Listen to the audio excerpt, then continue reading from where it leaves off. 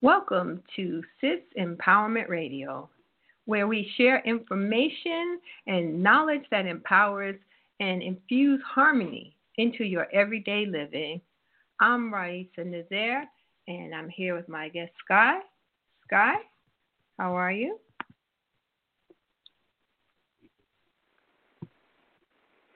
And our topic for today is birthing in uncertain times. Sky, welcome. Thank you for joining us this evening. Yes, thank you, Raisa. I'm happy to be here. How are you this evening? I'm doing well. I was just thinking before the show that these babies that are coming in right now, they have to be some kind of courageous and purposeful because they are coming in right on the front line. Yes, indeed. Indeed they are. Listen, as we were discussing that now in this time with birthing in such uncertain times, that the most mundane aspects of our lives now have extra steps to it. If you go to the store, you have to think about grabbing your mask, your gloves. If there's going to be a line, you have to stand outside, how much time that's going to be. Things have become much more complicated, and pregnancy and birthing are no exception. Mothers-to-be have to give greater thought to all kinds of decisions, like where they're going to give birth, if they just happen to have some virus-like symptoms that come up during pregnancy. There's now visitor restrictions during and post-birthing that may rule out an entire support network. And they may even have to deal with postpartum depression, which could be more severe, faced with limited outside support. So there could be an invisible yet very palpable extra layer of stress upon this sacred and timeless birthing process. This gives us an opportunity to relook at alternative birth methods that either don't involve going to a hospital at all or limit time that's being spent in the hospital. Because as we all know, a hospital is where the epicenter of this crisis is occurring. And then another thing that has come up is the disparities and shortcomings in our healthcare system as we see the system being overloaded. And as a result of this, midwives and doulas are seeing increased interest in birthing at home. Another opportunity is that we get to look at how technology can be used for a more comfortable birthing process for pre, during, and post-birthing.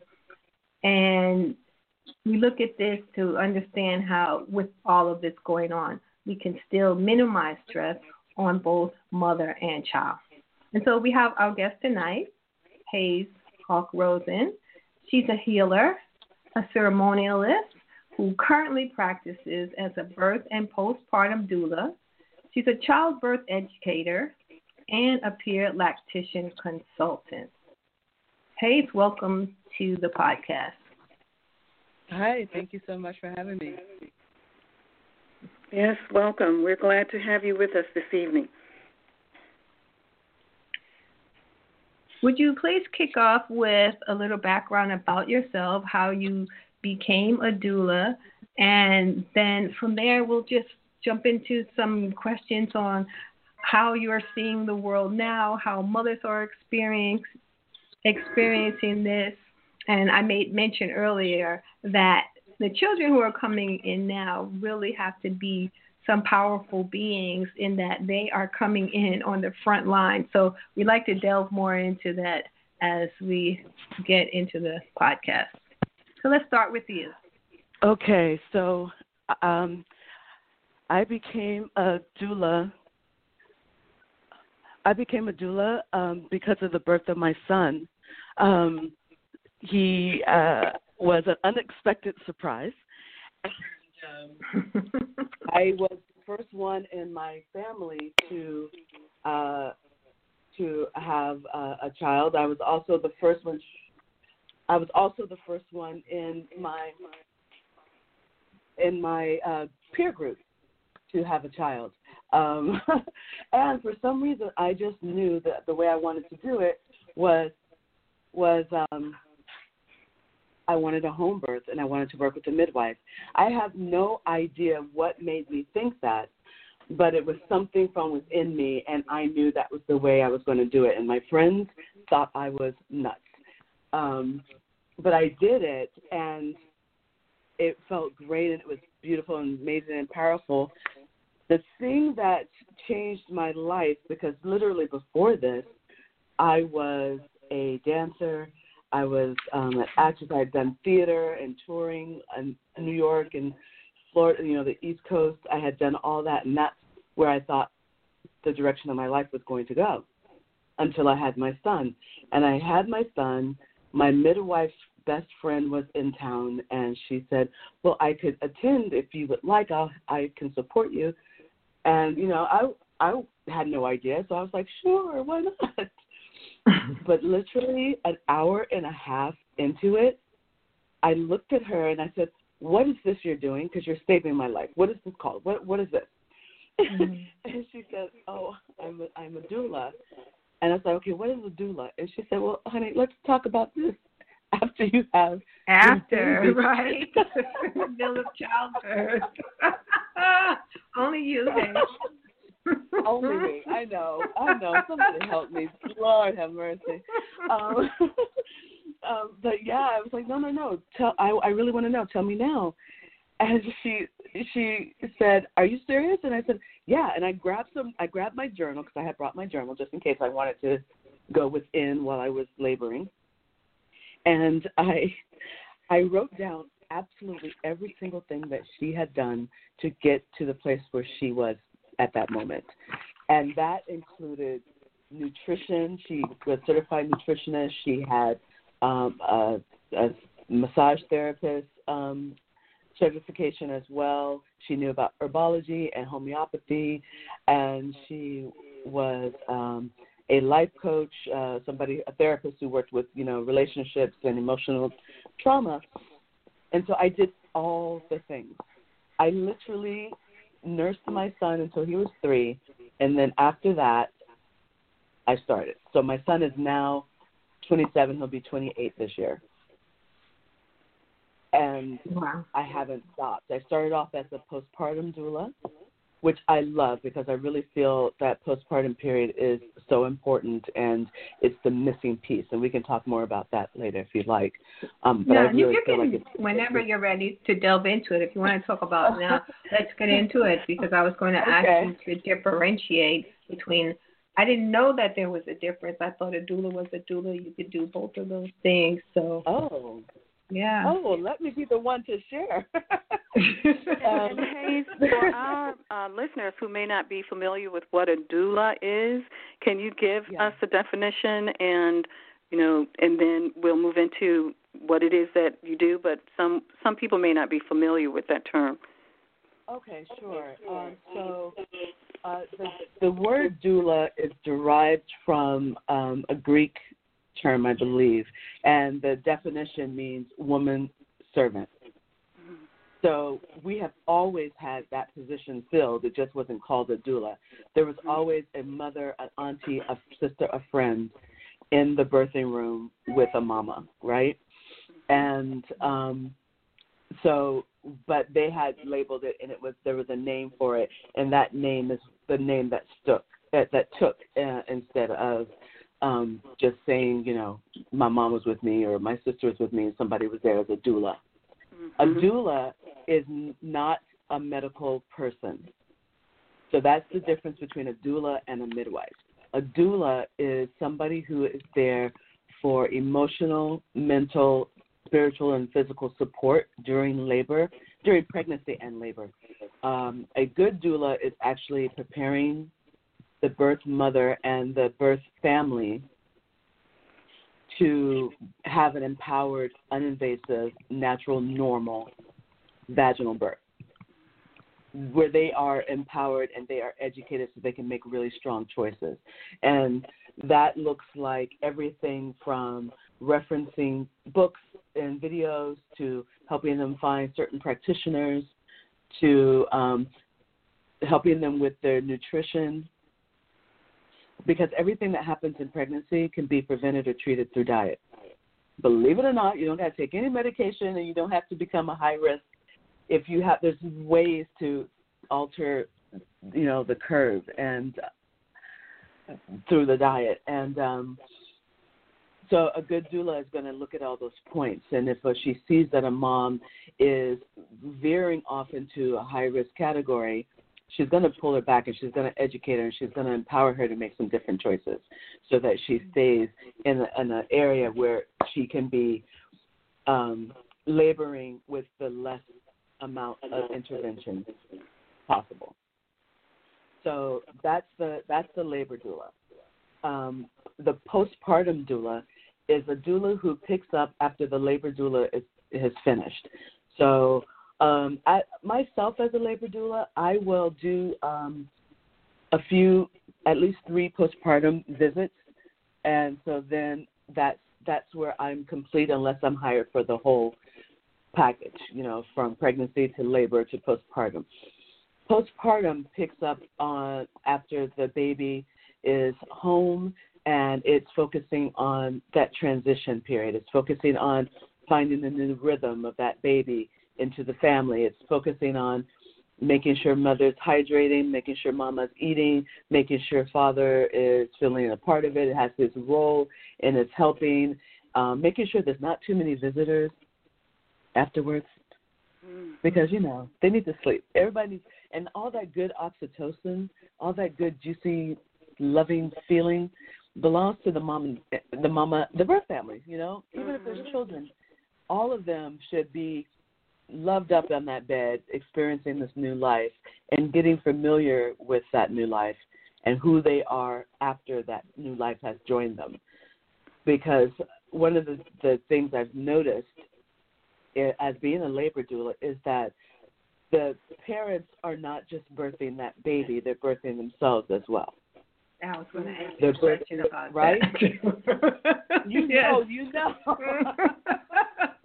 You went into that labor one way, but when you come home for somebody different, and I work a lot with the couples, the birth parents, to keep that relationship nice and juicy and intimate, and I always tell the birth both of the birth parents, I'm like, listen, so she's going to have this baby, and she's going to be a whole different chick. So you're going to have to reintroduce yourself to her, and you're going to have to figure out, who you are at this moment. And I want you to just basically court her all over again. You are wooing her because you both are different. You got to introduce yourself. Hi, I'm the mom. It's a whole reconfiguration of body, mind, spirit, and it's beautiful. It's a beautiful journey because it's one of the most powerful rites of passages that we have. But yeah, it's really about the idea that there's a postpartum doula. There's also even preconception doulas. Did you know that? I honestly thought that one doula could do it all. So thank you for enlightening me. Some doulas do it all. Some doulas will do it all. But there are some who specify the categories that they're in, and there's also a certain class of women who love to support in transition, and they are death doulas. Mm-hmm. And they focus on the last breath as opposed to the labor doulas focusing on the first breath. Mm-hmm. Yeah, I was aware of that. Yeah, pretty powerful work, the death doula. It is very powerful work. So I'm curious, what happens from what you've seen when the birthing process is not treated as a sacred ceremony?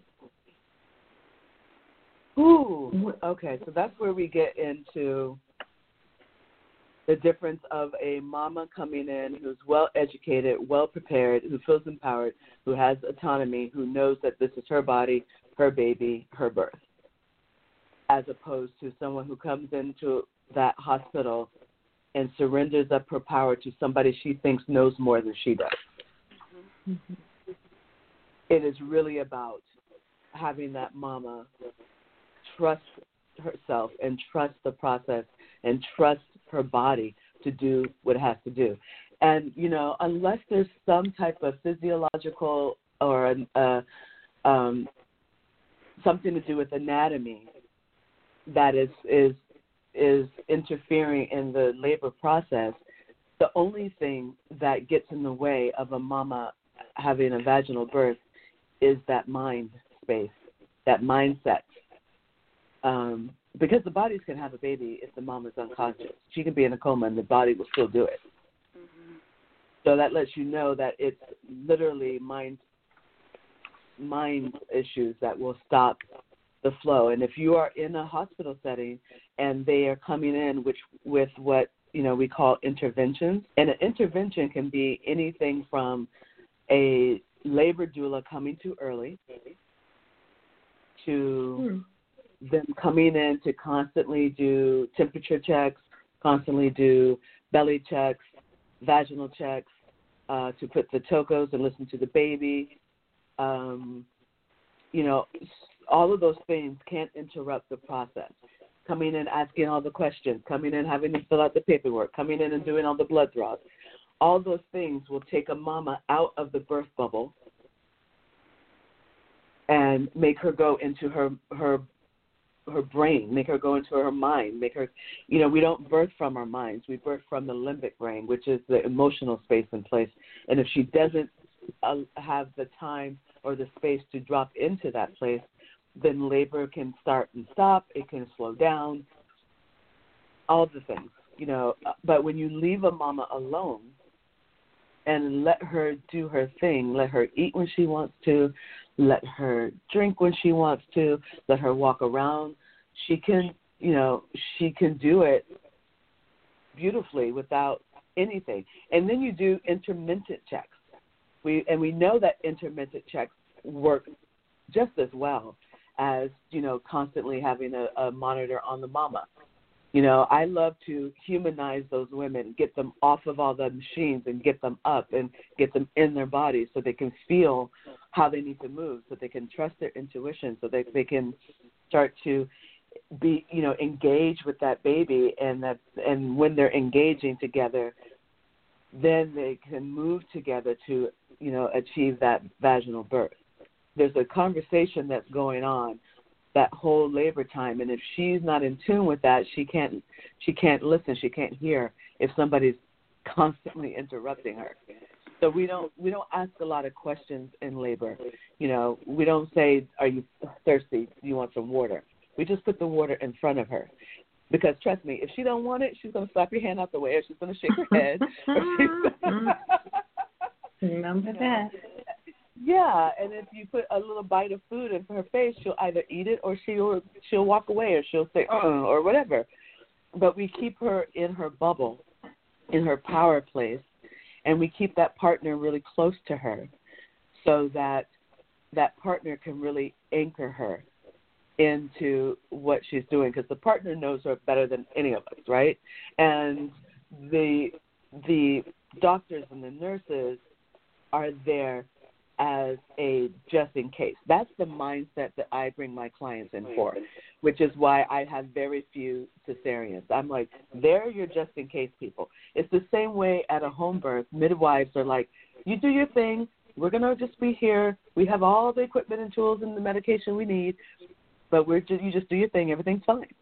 And it's a mother-led birth, which is why home births have a lot more success rates than hospital births. But hospital births are very, you know, it's a hard, what's the word I'm looking for? It's hard because we're a very litigious country. Yeah, it's definitely sterile. So it's bacteria-wise, it's safer at home. We know this to be true. But we're a very litigious country. So the hospitals have set up a lot of things to take care of themselves, to protect themselves from being sued, because we sue left and right for everything. And because of that, because people have wrongfully sued, now they've got safeguards up that they do automatically so that they can't get sued. Does that make sense? Yeah, and sure, that's not the only industry that does it because we're such a litigious country, unfortunately. Yeah, unfortunately. But it impacts the choices and the freedoms for the birth families, you know. So, like, we've got it set up where it's, you know, now it's changing here in Los Angeles. But if I left California and went someplace in the Midwest, they'd look at me like I was crazy if I said, no, she's not going to do an automatic IV. No, she's not going to do that monitor the whole time. She's going to do intermittent, 20 minutes on, 40 minutes off. No, she's not going to lay in bed. She's going to get up. No, she's going to wave that. No, she doesn't want that. No, she's going to, you know, that's a different way of looking at it. But we know that the less interventions that happen, the more successful the mama's chances of having a vaginal birth are. Mm-hmm. So how do you get the mother into this mindset? For example, as a facilitator of active childbirth, what advice do you normally give to the mom? And then in this era now where we have this epidemic or pandemic going on, are there extra information that you give to the mom and family to help ensure that the birth is successful? Well, let's see. So I do a lot of prenatal appointments. So I know a lot of doulas just do a few, but I'm really trying to build a relationship of trust and communication, so that means I have to be in proximity. We have to build that relationship, and they have to know that they can trust me and that I hear them and I see them.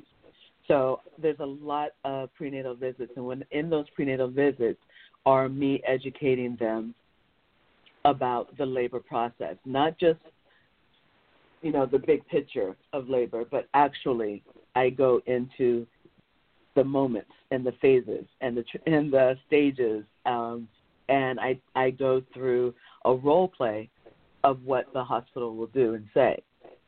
And then I give them their options. Now, what they do, what they choose, is up to them. It's not about me. I'm the role of a doula. A doula's role is an egoless role. It has nothing to do with me or what I think, in my opinion. It has everything to do with empowering that family to do what they feel is the best thing for them. So I will educate them to my fullest capability. If they ask me my opinion, I will tell them sometimes. If they ask me what I did, what my choice was for my 3 kids, I will tell them. So, but it's really about them, because if they can't make up their own minds at this point, then somebody else is going to end up raising their children, because they're going to be listening to everybody else and not their own inner voice. So my job is to get them ready to be parents, and parents as they would like to be, not their mom and dad, not their friends, not their pastor, not their rabbi, none of that. All about the way they would like to be parents. And then that reflects on the way they would like to be partners, you know, who they say they are as partners to this child.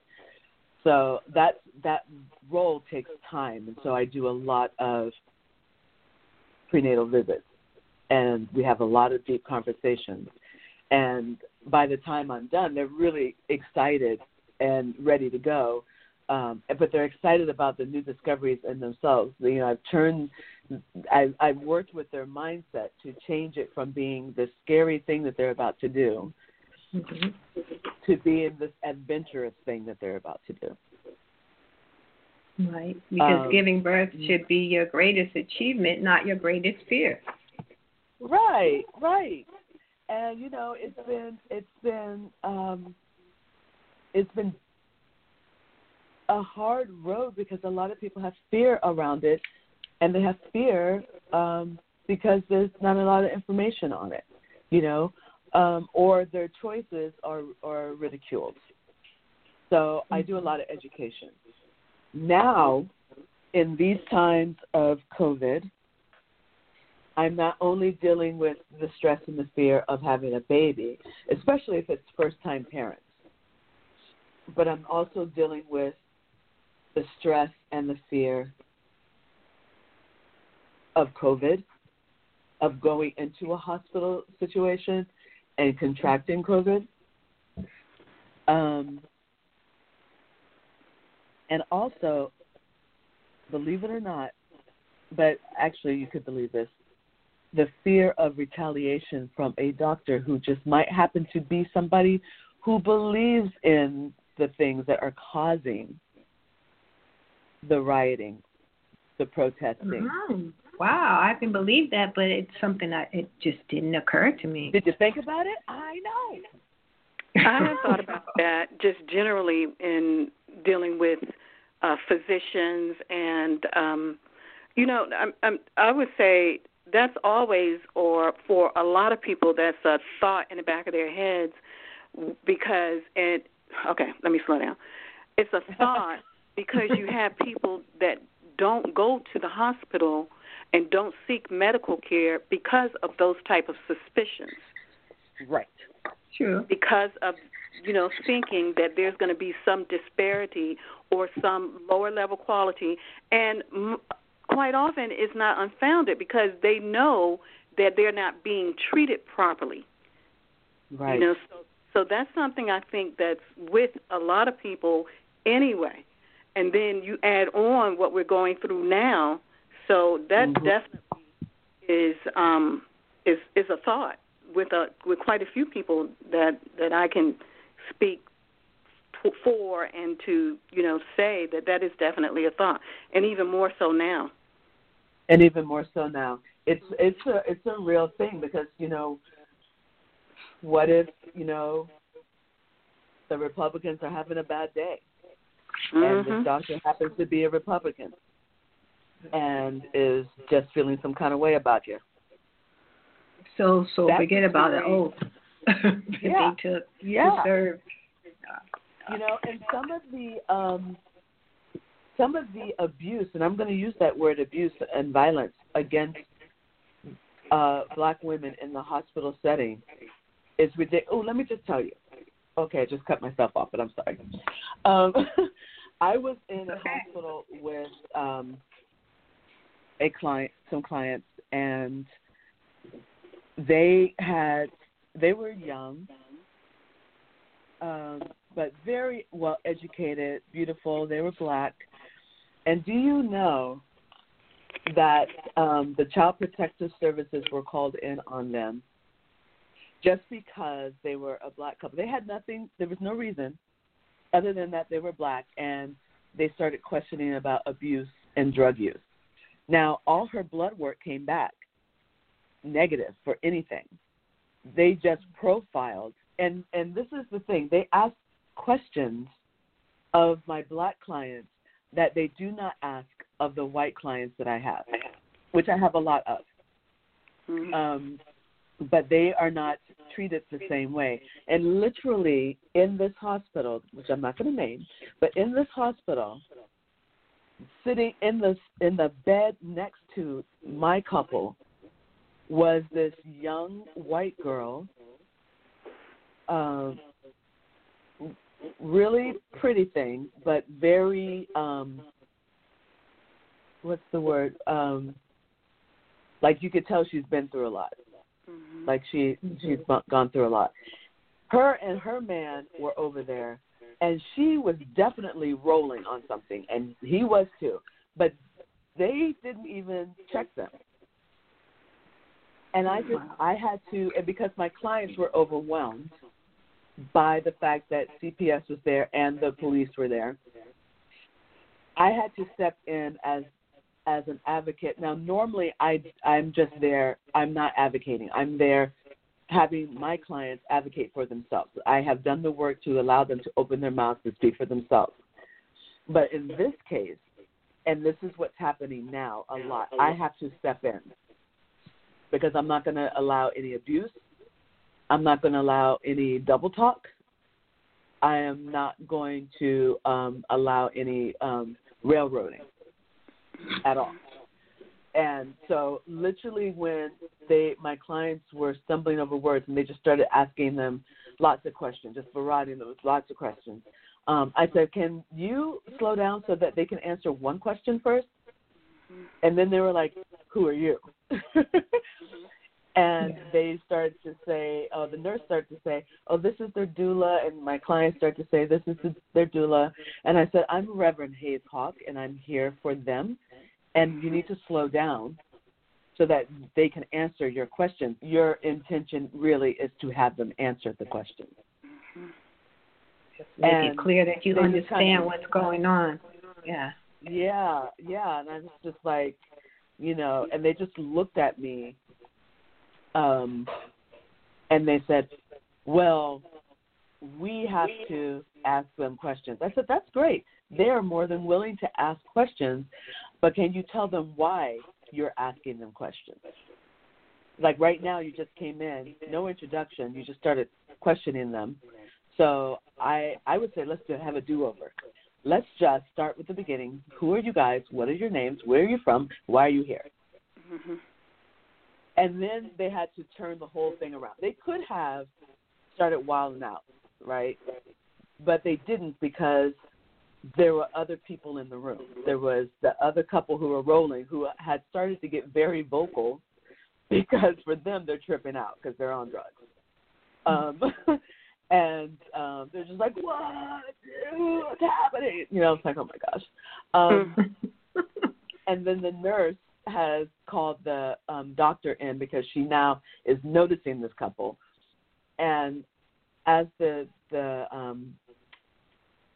CPS says, well, we are going to have to test you and test your baby.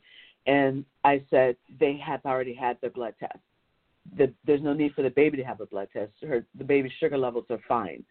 There's no question that the baby's thriving. I said, why would you need to take the mother's blood again? They already have some. Can you get that? And they said, well, we have a suspicion of drug use. I said, there's no suspicion of drug use here, but over there in that bed, you might want to look and see. But over here, there's nothing happening. And so we would like to know who told you to have them checked. Turns out it was their doctor. Wow. The doctor that suspected for whatever reason that there was drug use and that because of a bruise that she had on her leg that she had been beaten up. The bruise came from her stumbling out of bed in the middle of the night running to go pee because she was pregnant. Ask the question. Don't ask the question. Ask the question. Yes. And I said, see, if you had pulled the gentleman aside and said, we just have an inquiry. We noticed that there's a bruise on her leg. Why you got to make it wrong first? Mm-hmm. So there's a lot of that's colliding now with the fear of the pandemic and the fear of this virus. And so mamas are hyper stressed. Mm-hmm. And so I'm doing a lot of relaxation techniques, a lot of anxiety relieving meditations. I'm encouraging them to get out in nature and to, just walk on the grass, to sit on the ground, to lie on the ground, to put their backs up against a tree, like anything that's going to ground them and connect them and slow their bodies down, like by taking deep breaths, several deep breaths, like at least 3 deep breaths. You send your body back into homeostasis because that vagus nerve relaxes and it just brings you back. And a lot of my clients, I have a mixed bag. I have some whites, I have some blacks, I have some who are wealthy and some who are not. And the ones who are not, there's a lot of me educating them about the joys and love of nature outside of a barbecue. Right? And, I'm like, explaining to them why it's important, and also having them own it again, because we are of nature. As Black people in America, we were plucked up out of one of the most beautiful, gorgeous, resourceful continents on the planet. Africa is gorgeous. It's beautiful, and so many different types of terrains, but we were always in nature. And just because they plucked us up and put us here in the concrete jungle or wherever doesn't mean that we can't relate to it, and doesn't mean that it can't feed us. But it does feed us. It feeds our soul. So my clients are encouraged to be in nature. Even in these COVID times, I'm like, if you got a backyard, go to the backyard. If you don't have a backyard, I need you to go outside. Just go for a walk and breathe and slow down and just notice the leaves and pay attention to the birds. And, especially during these times when everybody was locked in, sheltering in place, the birds were on point. They were just like, ooh, they were tra-la-laing and singing and whistling all over the place. And the sky no was interference. beautiful. No interference whatsoever. And the wind was just like, the wind patterns changed. Like, it was just like this healing time. So that's one of the requirements for my clients now, and especially now because I'm not able to go into some hospitals, because some hospitals do not consider doulas essential for a labor, which is ridiculous. But I can go in virtually. So for the clients that I can go into the hospital with, I do. And then the ones who I cannot, I'm outside just in case Dad needs to come down and connect with me and ground with me and get some clarification. But they just bring me in on the phone in that labor room, and I'm right there. And so if somebody comes in and says, we feel like you're not progressing fast enough, and we just want to encourage that because you've been in this pace for a while, and we want to give you Pitocin, I will say, excuse me, so what I'm hearing is that you're saying that the contractions have slowed down and you like to see them pick up, and that everything is fine, though. The baby's fine, the mother's fine. And they say, yes, it's totally fine. I say, okay, well, can they have 30 minutes to talk about that? They're just going to make some great choices, so they're going to have some conversations about that. And if they hem and haw on it, I'd say, well, they need to pray on it. Then they run out the room. And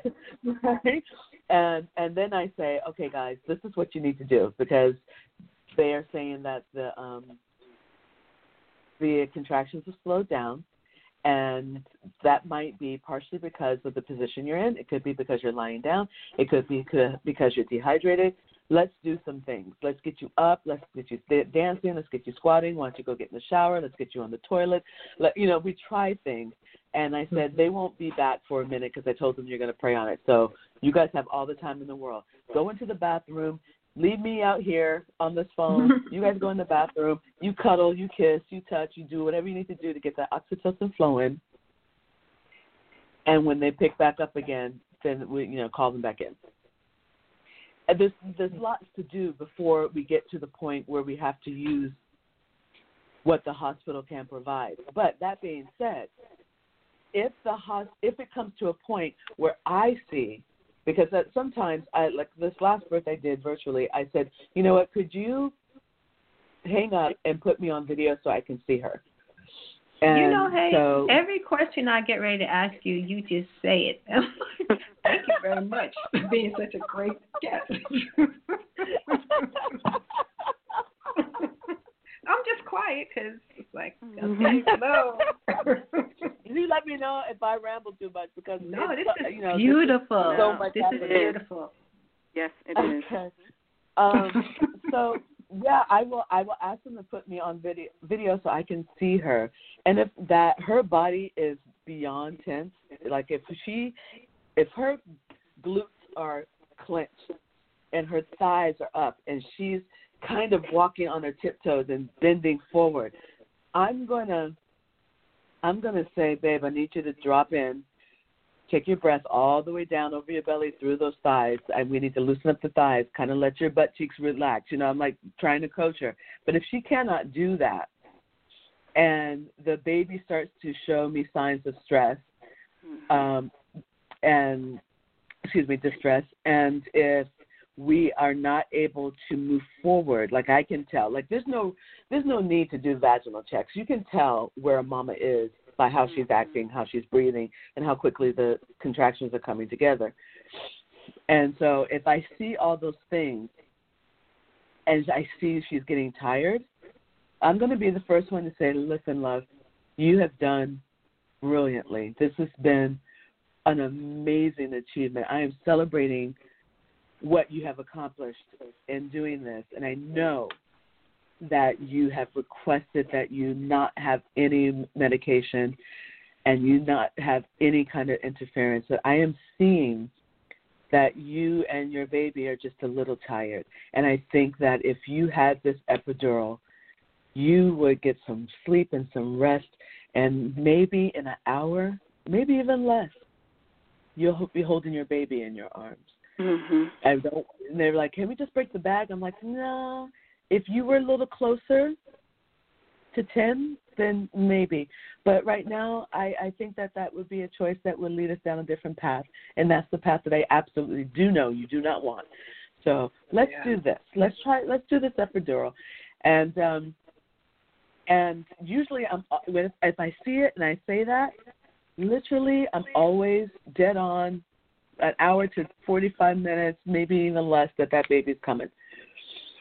And you know, and I'm like, you can ask for the low cocktail, because that's the thing about having a conversation with the anesthesiologist. It's like, okay, what is your cocktail? Because they're all different. Each anesthesiologist has their own favorite thing, their own recipe, and so you got to find out what that recipe is. And then you say, listen, we know we're close.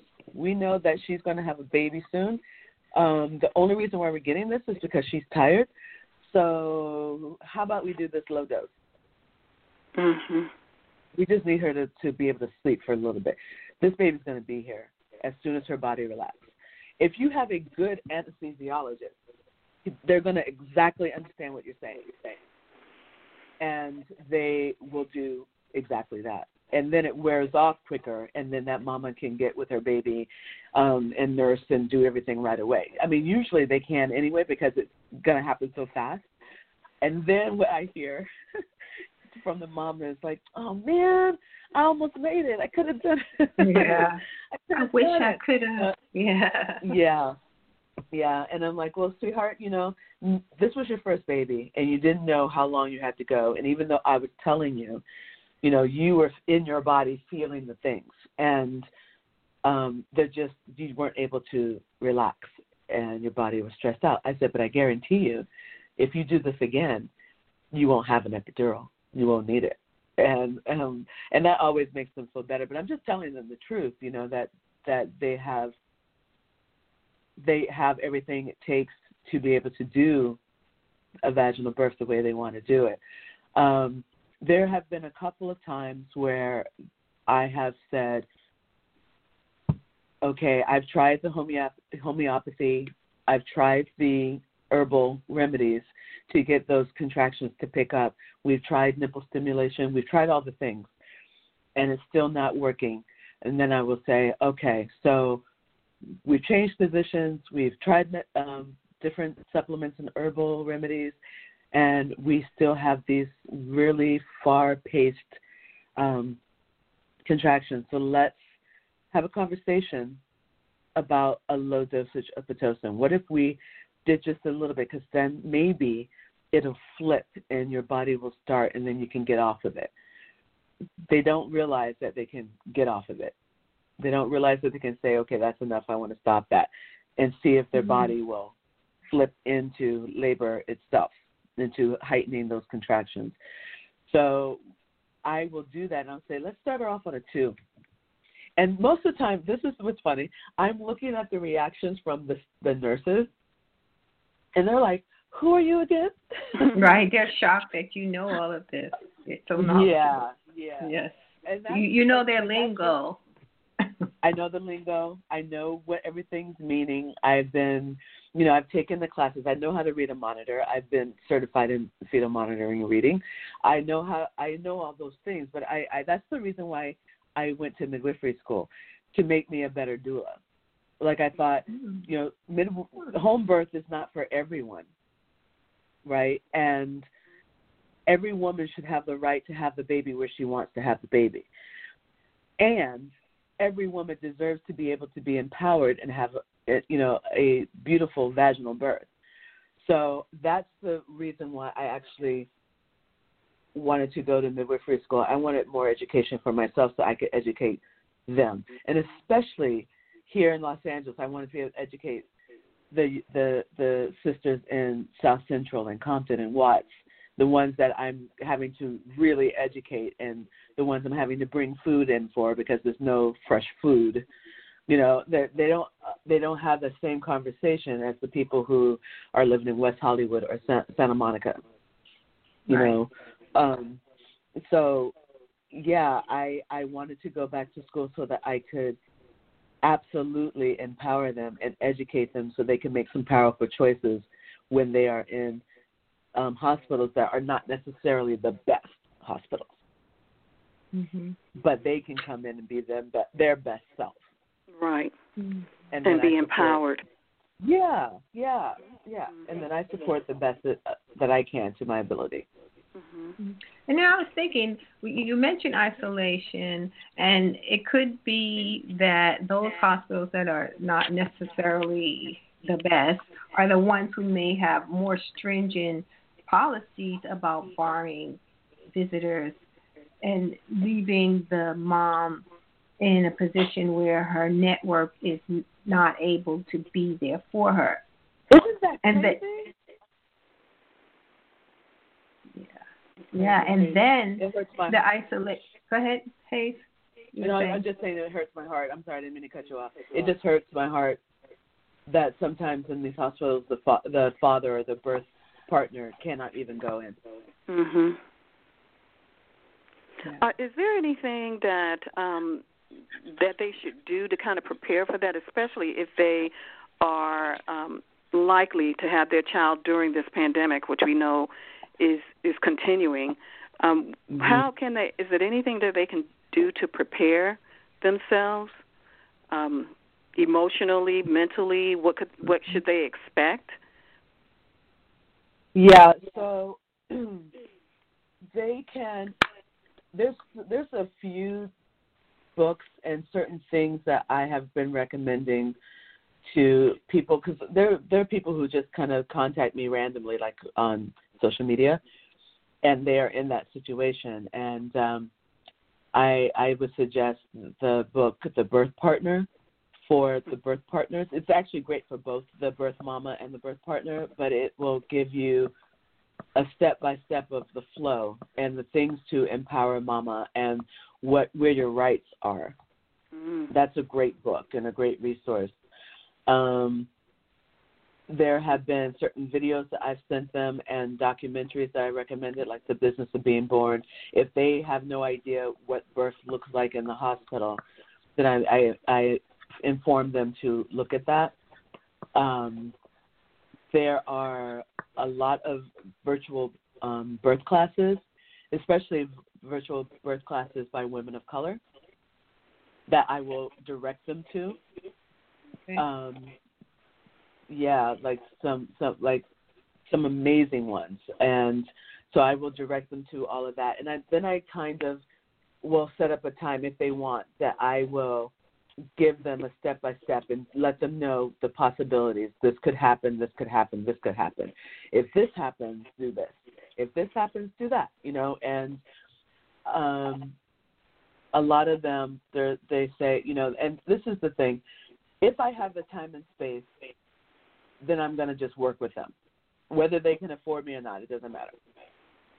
And I'm just going to say, call me if something comes up or you go through something you don't understand, or there's a test or a screen or a marker they want to do and you don't know if you have to do it. Just let me know and I'll support you. And if you want to call me when you're in labor, call me. And if I'm not in a labor, I will support you. And if I am in a labor, I will find somebody to support you. If they're reaching out to me, I don't want to leave them hanging. Mm-hmm.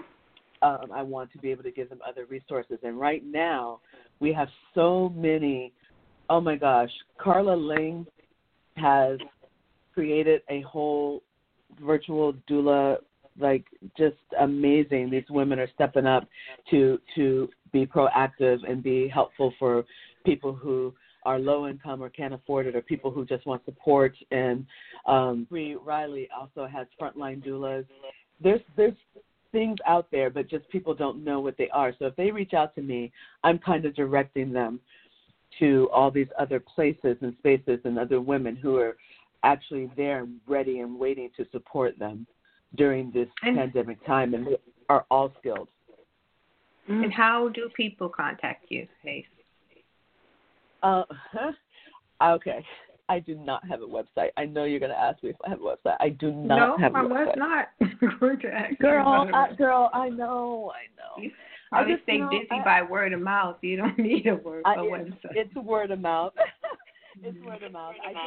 I had one at one point, but then I don't have time to be keeping it up, and I don't have time to be looking at it. I just, it's just easier to get me on either my social media, DM me, my Instagram or my Facebook page, or my number. Like, a lot of people just get my number from other people and call me, or they text me first because I don't answer all the calls. But they'll text me, and then I can see it, and then I'll engage. And if it's the right energy and the right vibration, then we can go from there. But if it's not, I can say, you know what, I don't think I'm the doula for you, but I think I know exactly who would be great for you. Do you mind if I refer you? And they're amazing. And then I just hook up other people, because the vibe's got to be right. Mm-hmm. Yeah. That's true. There's a lot of interaction going on. So I know that these babies are stronger. They're more knowing. They're doing things faster. Are the mothers more knowing as well? Well, so they're either going into fear or they're going into intuition. And we know that the birth space and place offers up that opportunity for a woman to really step into her medicine and to step into that psychic ability, that intuition space and place, that limbic brain where it all comes from. Some of them will stay in fear. They're afraid of discomfort. They're afraid of the pandemic. They're afraid of repercussions. They're afraid of what's going to happen to their bodies because society has told them one thing. It's just a whole bunch of fear. So when I'm working with the client, we're working through all those things. We tackle all the fears, all the anxiety, to get that mama to a place where she's owning it and she's trusting in her divine feminine energy. And when they can do that, then yes, intuition is heightened. They start embracing their magic. It becomes something that it can change their life. Like, I have had women who are type A, OCD, work in the business and industry and just like doing the thing, work 60 hours a week, even would not stop working when I told them to stop working, when they were pregnant, pushed it up to 38 weeks. When they have their baby and they fall in love and their intuition's heightened and they can feel and hear what the baby needs without the baby having to do or say anything, then they're like, I don't know if I want to go back to work. I don't know if I want to do this. I think I want this and I want that. And, I think I'm going to homeschool. And I think like this whole rearranging of their cells and their energy and they're embracing their true nature instead of the nature society placed upon them. That is a beautiful unfolding I like to see. And so I would say it's becoming more prevalent where the moms are really tuning in. If they're coming to me, if they're choosing me, if they're seeking me out, then that's the type of work we're doing. I'm not for everybody. Not everybody wants to go deep like this. So I know I'm not everybody's doula. I'm not going to be everybody's midwife. But if they do want to do some deep, beautiful work, if they do want to make it a rite of passage and to honor their sacred journey, if they do want to birth themselves anew out of it, then they're going to find me. Yeah, perfectly aligned. So for those who, let's say they don't have a you to help them through that anxiety and the stress, and they're experiencing a lot of pressure from the experience, maybe as a first-time mom, and the environment, and going through this pandemic that we're going through now. And it could even be a lot of economic stress too, because a lot of people are not working, so they don't have money flowing in, and that's about the big stress issue that people will have, especially when you have to consider how to feed yourself. What impact does that have on the baby? Well, it can have a huge impact on the baby.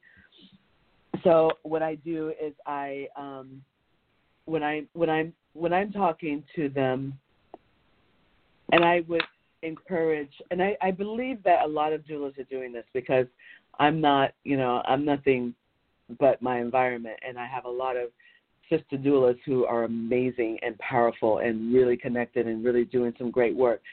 And we're all looking at ways to empower the mamas. But I have them go into what is true. What do you know is absolutely true in this moment?